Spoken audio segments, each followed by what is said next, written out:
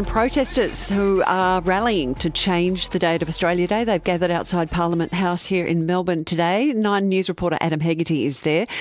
Hello, Adam.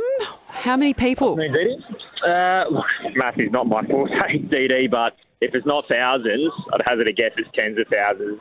Pretty extraordinary pictures. I'd love to be in the news helicopter right now just to see what it looks like from above. It's on the ground. It's loud. There's a lot of people. They're just passing City Hall as we speak, making their way towards Flinders Street. It kicked off about midday, and there are a lot of people here. I've overheard a few people describe this who've been here yearly, saying it's the biggest they've ever seen it. That obviously remains to be seen, but they're definitely difficult to miss today, and I think that's the point they're trying to get across, is that they want to be heard today, and I think it'll be hard not to listen. There's a big contingent of people marching. Well, they're being heard, but what is their message? What do they want?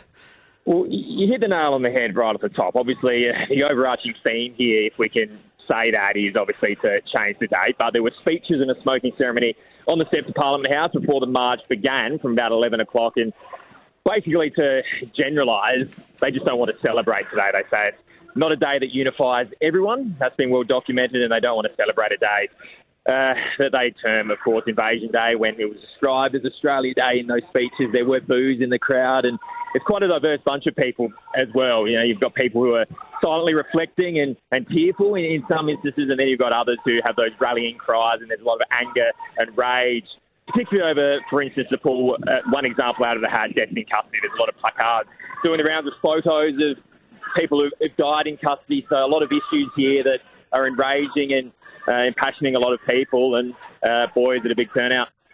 Gee, big crowd there. Thank you so much. Keep in touch with us, please, Adam. Let us know if anything develops there on the steps of Parliament.